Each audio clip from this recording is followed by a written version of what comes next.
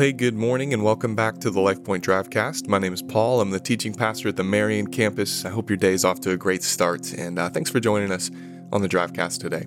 In Marion, we had the opportunity to kick off our Now Playing series, the first time we've had the opportunity to do that series here in Marion, and we were looking at Top Gun Maverick, and so on Monday morning, very early, I sat down and watched the movie.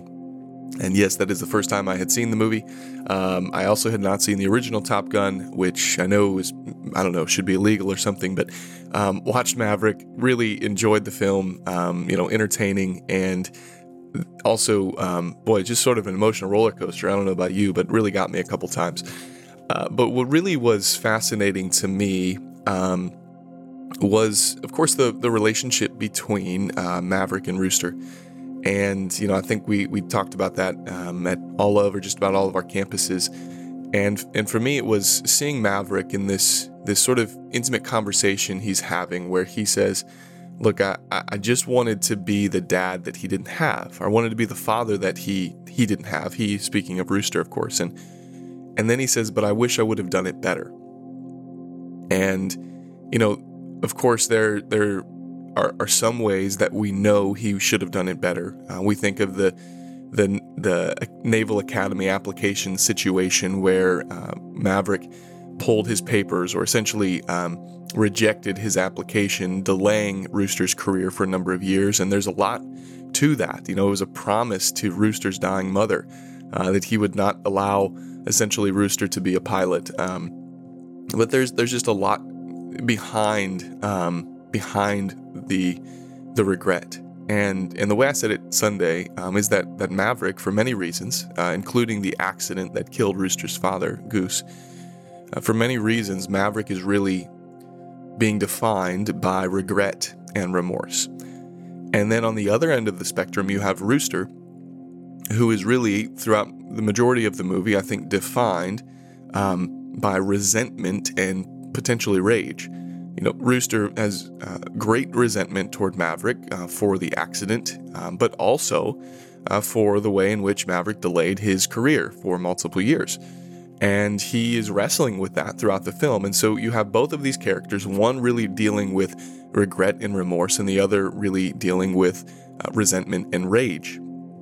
And so that's really the tension into which we brought the text in the Bible to say, okay, I think all of us experience these emotions at certain moments in our lives, but I also think some of us are defined by these emotions. And I think when it comes to conflict, we're all typically on one side or the other of these emotions. And that's where I tried to draw our attention to Ephesians chapter 2. So I want to read several verses for us here, and we'll talk about that a little bit. So Ephesians 2:1 says, "As for you, you were dead in your transgressions and sins in which you used to live when you followed the ways of this world and the ruler of the kingdom of the air, the spirit who is now at work in those who are disobedient. All of us lived among them at one time, gratifying the cravings of our flesh and following its desires and thoughts. Like the rest, we were by nature deserving of wrath, but because of his great love for us, God, who is rich in mercy, made us alive with Christ even when we were dead in transgressions. It is by grace you have been saved." And jump down to verse 8. "For it is by grace you have been saved through faith. This is not from yourselves. It is the gift of God, not by works, so that anyone can boast." So what then does this passage have to do with the emotions I mentioned before and the tension and conflict that comes as a way of just living everyday life? Well, I think to navigate regret and remorse and resentment and rage, we need to have a right view of grace. We need to understand that all of us are by nature children of wrath. All of us were dead in our sins and transgressions, following the way of this world. And when you find yourself in a position like Rooster where you are resenting someone, and that resentment is just boiling and festering and revealing itself in rage, I think what can be helpful is to spend time meditating on the incredible realities of grace. And I know in conflict with others, there are so many nuances, and I know there's so much pain, and I know there's so much frustration, and there's so much that's not fair. And you're right. You're absolutely right. And while we need to talk about those things, and you should talk about those things, talk to a pastor, talk to a Christian counselor about the feelings that you're feeling and the unfairness that your life may have been or maybe is, I want to challenge us and myself to meditate on the unfairness of grace.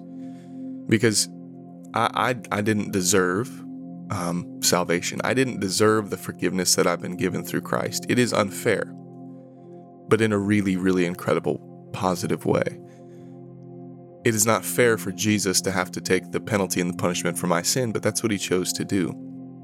And I think for those of us really wrestling with the need to forgive, I know this is so hard, and I know it seems maybe simplified in this little short podcast or little short episode of the Drivecast to say that, but I really want to challenge you to meditate on the fact that you've been saved by grace through faith.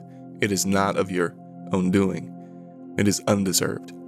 Now, on the other end of the spectrum, for those of us maybe walking daily with regret and remorse as a result of that regret, I want you to meditate on what Paul said in verse 8. For it is by grace you have been saved through faith, and this is not of yourselves, it is the gift of God, not by works.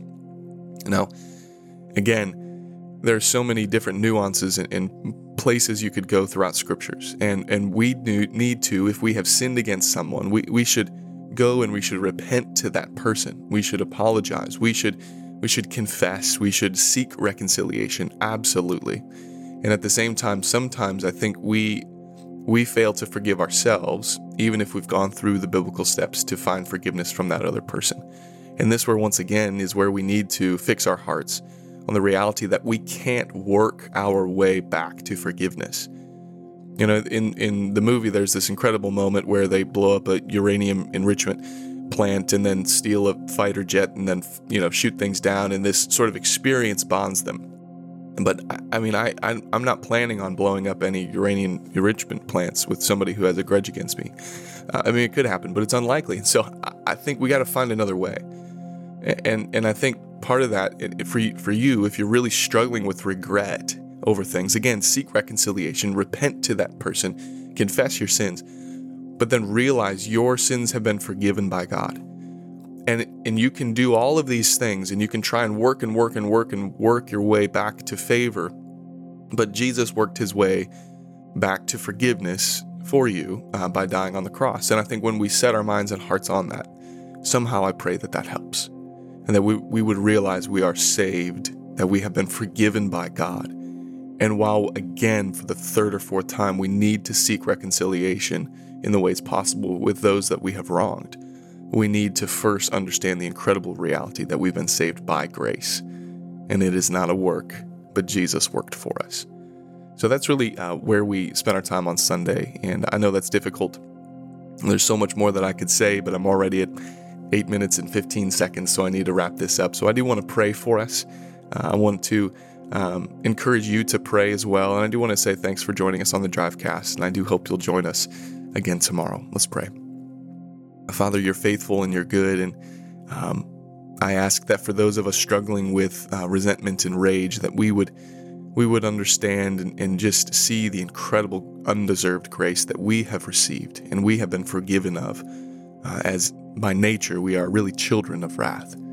And Father, for those of us struggling with just regret and feeling like we'll never receive forgiveness, allow us to have wisdom to receive forgiveness relationally, but also, Father, help us really understand the ultimate forgiveness we've received, Jesus, because you worked for us and you have given us your righteousness when we didn't deserve it, and we can't work our way back to God. Jesus, you did all the work for us.